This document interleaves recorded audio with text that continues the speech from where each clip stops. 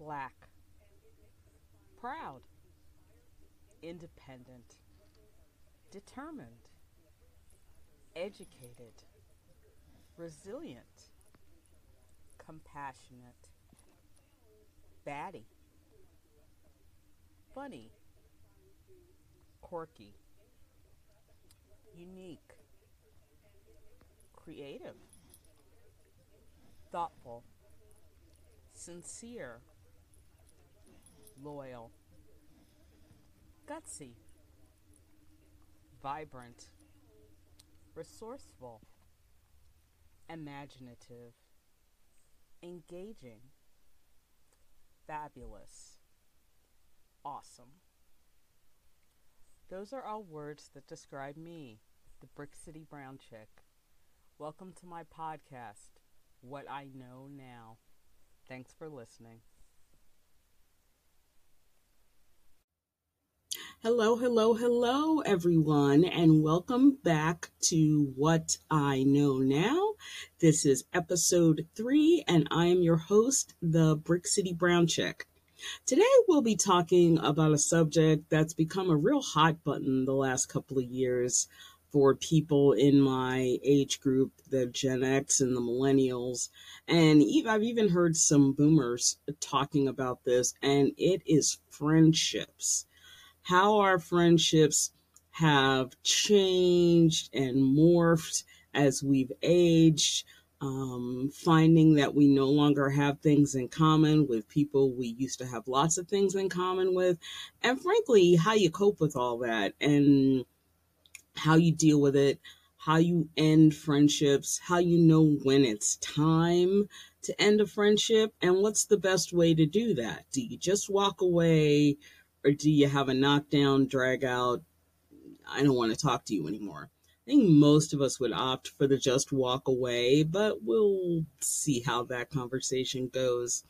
I'm going to talk about a couple of experiences from my past with friendships that I had to end and what I learned from those experiences. As an only child, friendships for me were a little different. Growing up in the 70s and 80s, I went to a school across town from where I lived. So it wasn't like my schoolmates and I lived in the same neighborhood. So whenever I wanted to hang out with my friends from school on the weekend, that was always a situation where my mother would have to take me other places. I did make friends with kids in the neighborhood, which my mother encouraged, and I think somewhere along the way she probably wished she hadn't, because most of the kids in my neighborhood were little boys.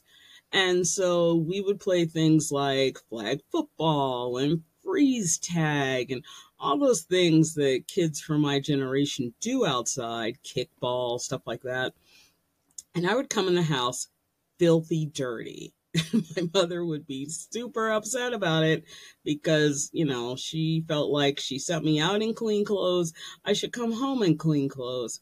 I'm not sure how reasonable that was, but that's how she felt about it.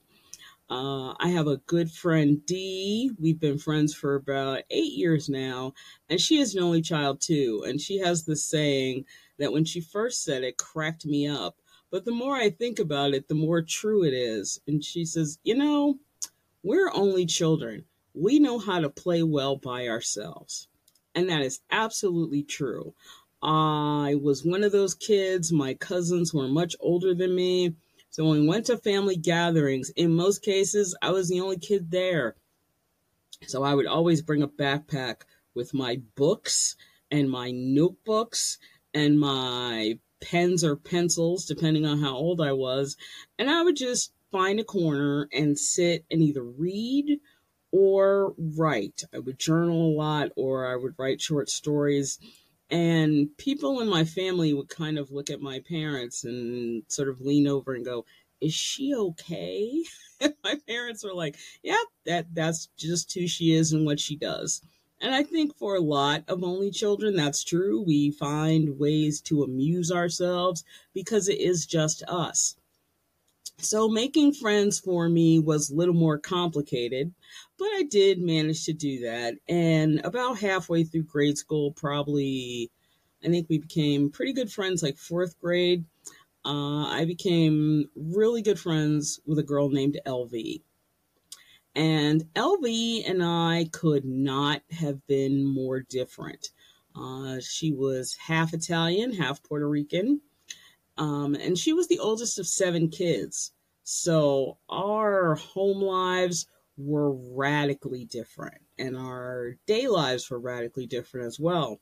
But we went to school together, and about fourth grade is when I really started to get into music.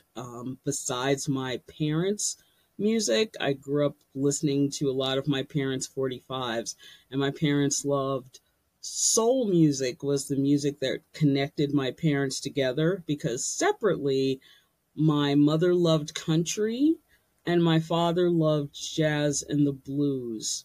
So they were super different that way, but soul is what brought them together. So I grew up listening to, Aretha Franklin and Stevie Wonder and the Temptations.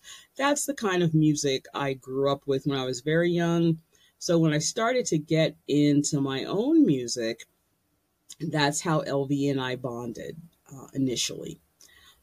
She was, I guess, what we would today say goth. I think back in the 80s, we thought of it as more like new wave. And I was much more, I guess pop is a good word. I did the Madonna thing with the hair bows and the fingerless gloves. And I wore the Wham outfits that glowed in the dark. The 80s were all about self-expression. So I did a lot of that, much to my parents' confusement, which is not really a word, but you know what I mean. So LV and I bonded over music, and then we just started bonding over life. She'd tell me about things that were going on in her home life, and I would talk about things that were going on in my home life. And by sixth grade, we really had become best friends. We went to our first concert together. Trying to remember what that was. I think it was Depeche Mode. I'm pretty sure that was the first show she and I saw together. And over the years, we saw lots of shows and laughed and cried and did all the things that friends do. Eighth grade, we graduated and we moved on to high school. And we went to two different high schools. We both went to Catholic all-girl high schools, which was a big thing in the 60s, 70s, and 80s. But they were in different places. So we didn't see each other every day, but we still talked, 3, 4 times a week. That's one thing teenage girls do really well is talk. So we talked quite a bit and did some hanging out. Toward the end of high school, when I got my driver's license, then it was, we're going to the mall, we're going to the movies, we're going out to dinner, all those things that teenage girls do. Our relationship did change over the course of high school, if I look back on it now and I'm really honest about it, but I didn't think it was a radical change. She was still my best friend, and that's how she felt about me, and that's where we were. It wasn't until I made the decision to go away to college, and away for me meant out of state, that I really saw a significant difference. I would call her, a couple times a week. Sometimes she would be home. Sometimes she would not be home, even if we had agreed that we were going to talk at a certain time. And so that started to affect me. And so when I would come home in the summertime, she had made the decision to go straight to work instead of going to college. So when we got together, it just felt different. It wasn't something I could articulate at the time. I was like 19 or 20, so I didn't really know what was going on, but I knew things were changing. I believe when I was a junior in college, one of her cousins, who she was extremely close to, developed AIDS. And so she spent about a year taking care of him. He was very, very sick. Back in the late 80s, the treatment for AIDS was not nearly as advanced as it is now. So he died after about a year. And she was completely devastated by his death, which I totally understood. And the reality is, she was never the same after that. She felt very broken and sad, and I understood that. So that was part of why our relationship changed, but our relationship also changed. I didn't find out until later, because she felt like my going away to college meant that I had abandoned her, because she was still in New Jersey and I was off at college in Pennsylvania. I don't know that anything would have been different if I had known that at the time. What that felt like to me when I found out about it was, so you wanted me to not live my life because we were friends? Like, it was a very confusing thing to hear. But I guess looking back from my perspective, looking back from her perspective, if I had been in her place, I might have felt that too. I'm not sure I would have ever articulated that to my friend, because, she then put that burden on me of, okay, well, you left me, so what did you think was going to happen? So we were not, as we moved into our 20s, we were not nearly as close as we used to be. But we did still talk, and probably when I was 23, 24, she decided she wanted to come to the Maryland, D.C. area, which is where I had moved to, and stay with me for a few days and hang out and see the city. And so I scheduled some time off from work, picked her up from the train station. We hung out, had pizza, listened to CDs, back when CDs were still a thing. And, that felt like old times. And then we moved into where the trouble began. I had a guy friend whose name was B, and he and I met we'd gone on a blind date and realized there was zero chemistry, but we had a lot in common and we made each other laugh. So we became friends. So we were strictly platonic friends. And one day when she and I went out, I had called him and asked if he wanted to join us. So he did. And we all had a good time. I was not really paying attention, I guess, because there was some sort of spark set off with the two of them. And after she left and went back to New Jersey, he called and asked if he could have her number, because he wanted to talk to her, see if they could date. And I remember my initial reaction was, what? But then I thought, okay, I'm not setting these people up. If they like each other and they want to get together, great. So I called and asked her if I had permission to give him her number. She said, yep, that was fine. And then they started dating. And that went okay for a few months. But then she came back to visit and stayed with him. And she called me all in hysterics because she had found long blonde hairs in his bed, and she was a brunette, so she knew it wasn't her hair. The story he told her was he and his brother were roommates, and his brother was kind of messy. So his brother's girlfriend had come over, and she didn't want to stay in the brother's room because it was kind of a mess. So she took a nap in B's bed. My initial reaction to that was, that sounds ridiculous. You've got to be kidding me. They don't have a couch. Like, come on. But she asked me if I thought it was a plausible story. And I just said, I guess, basically what I said is, if you want to believe him, okay, believe him. This is your relationship. I'm not going to get in between you.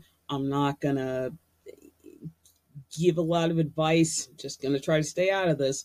So she did believe him or forgave him, or however she rationalized that particular incident. But what I didn't know at the time was he was planting seeds of doubt with her about me, saying that, I was the one who put the doubt in her mind and he would never cheat on her. And the reason I would put the doubt in her mind is because I was alone and I wasn't happy. Now, the first part was true. I was alone. I was happily single at that point, but miserable? No, not so much. I was dating, and when I felt like it, and not dating when I didn't feel like it. I was perfectly fine. So that was the beginning of her doubts with me. So fast forward about a year, I met the man who would become my husband, who is my husband, and they were still dating, and they had decided they wanted to get engaged and get married, move into the next phase of their life. And I didn't say yay or nay. I didn't say, oh, I think this is a terrible idea.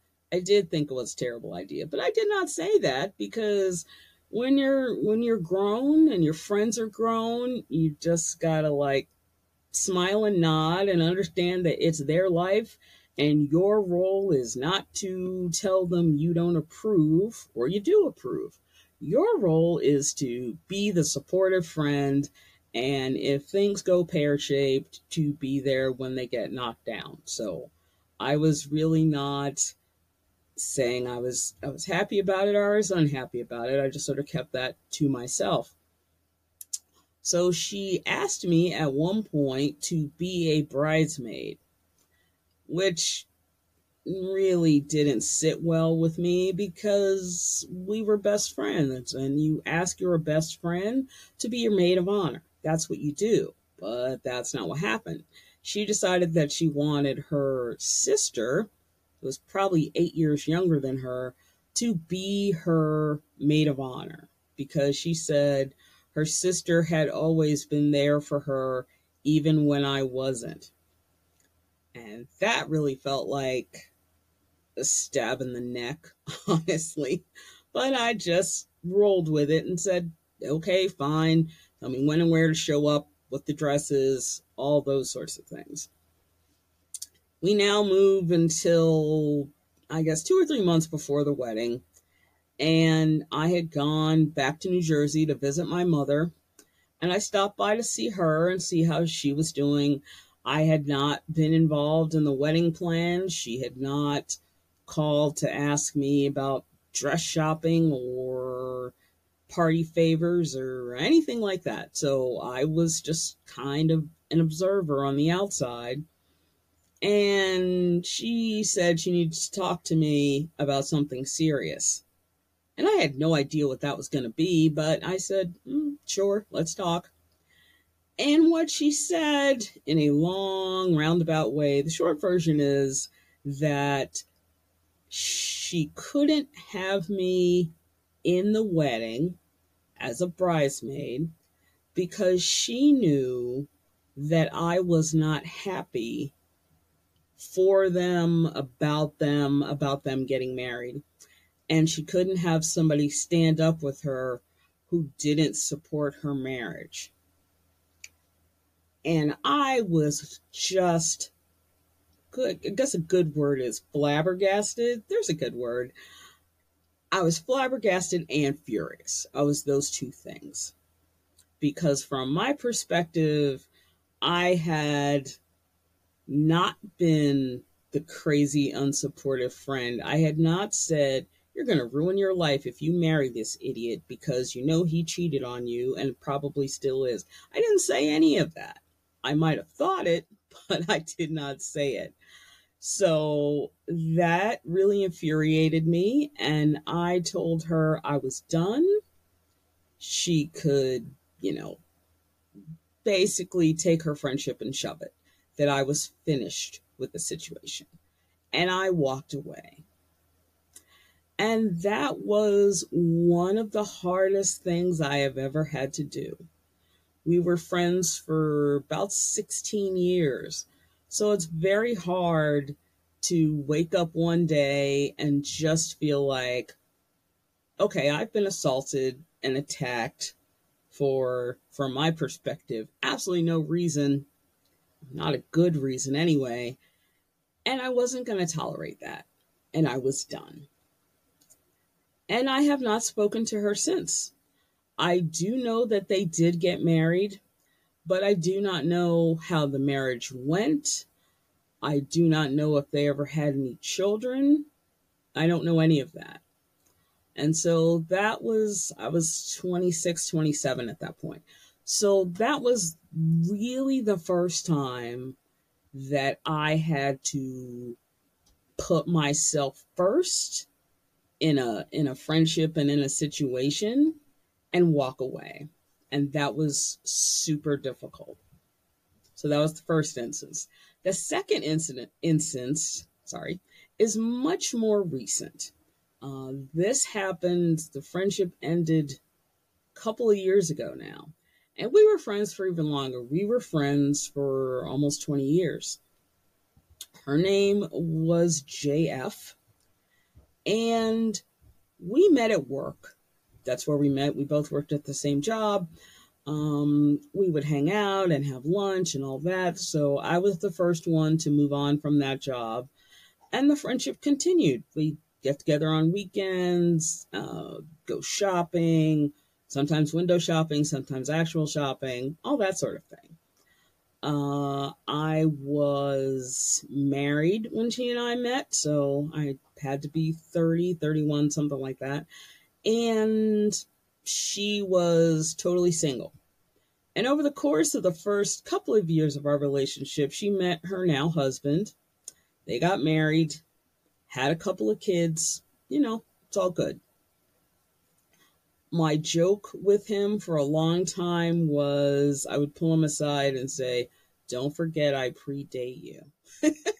That was just my sense of humor about it, in which I won't say he didn't find it funny. I would just say sometimes he would sort of look at me perplexed, like, is she serious? Yeah, I was totally serious. So once they had their kids, of course, our relationship changed, the relationship between she and I, and that was totally expected. I know kids are a lot of work, especially little kids.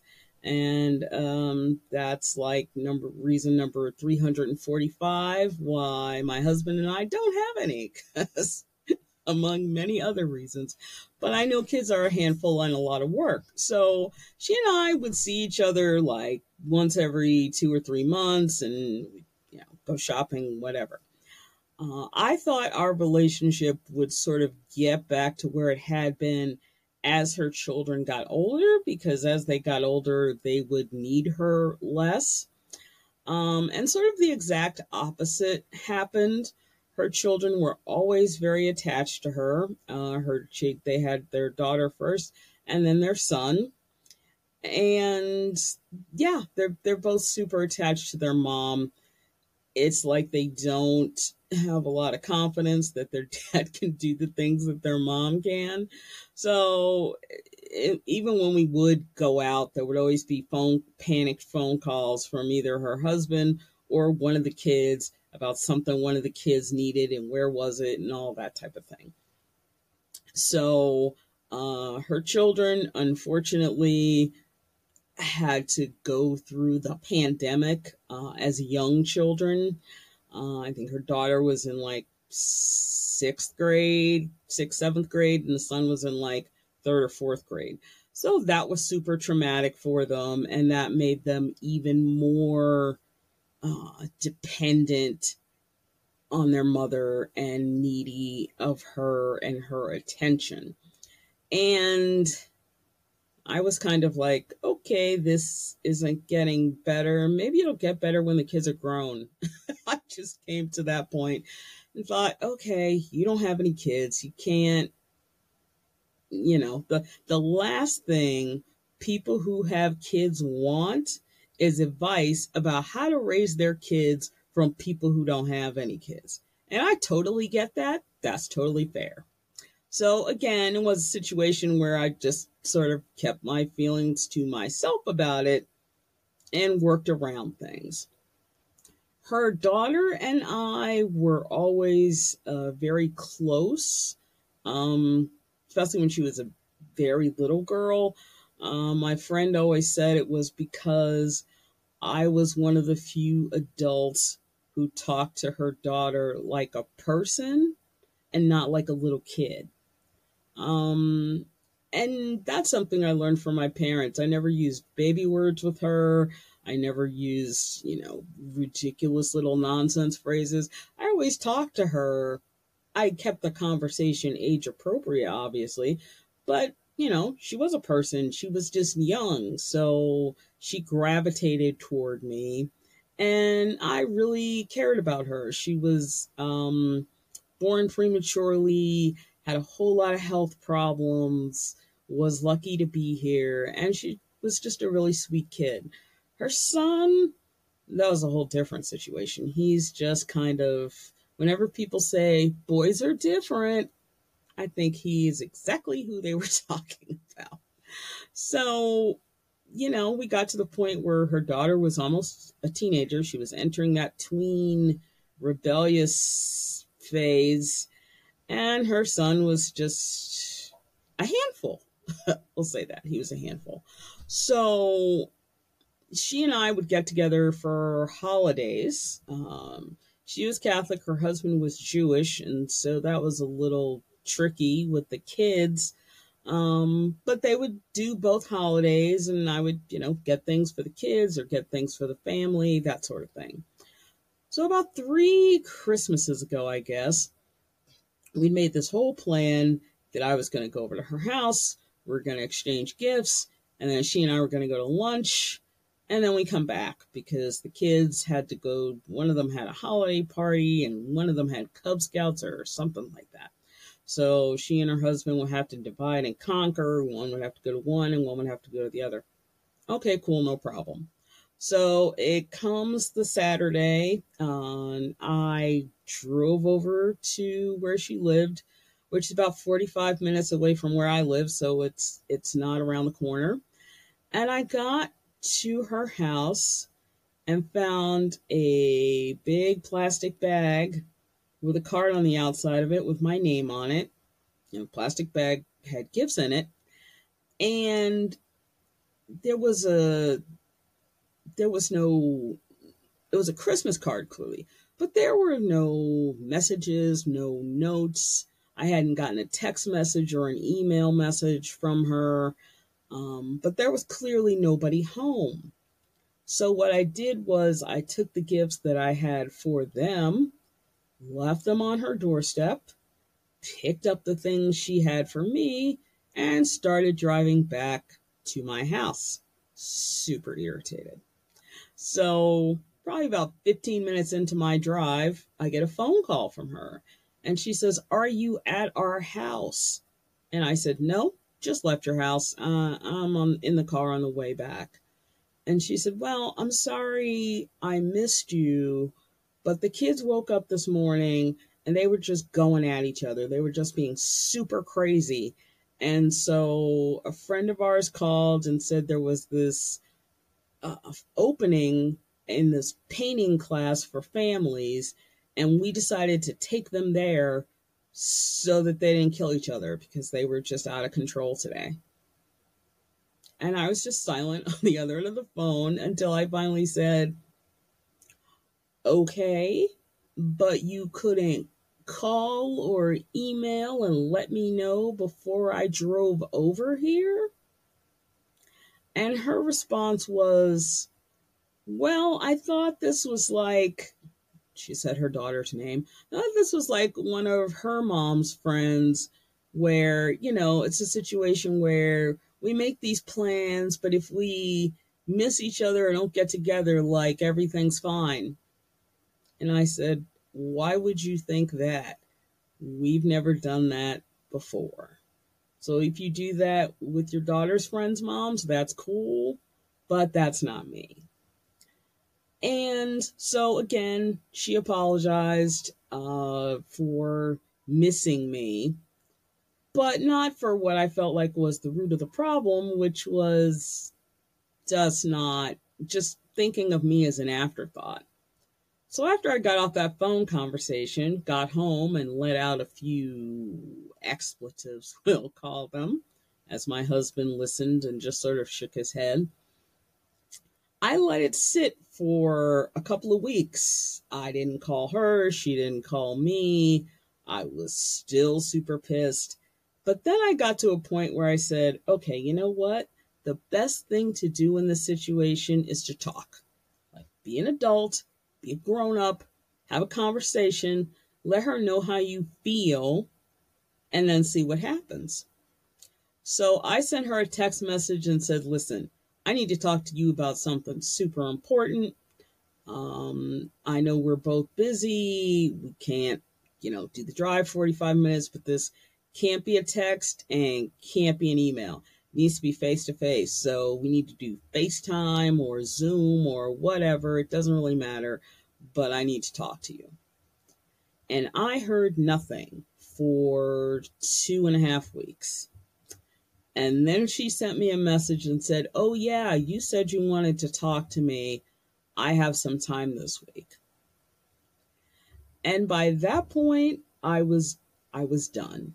I was so frustrated that yet again, I was the afterthought and that she didn't understand that I said, I need to talk to you about something important, and still let it go for 2.5 weeks. So I stopped communicating. That does not mean she stopped communicating with me. She would send me email. She'd send me birthday cards.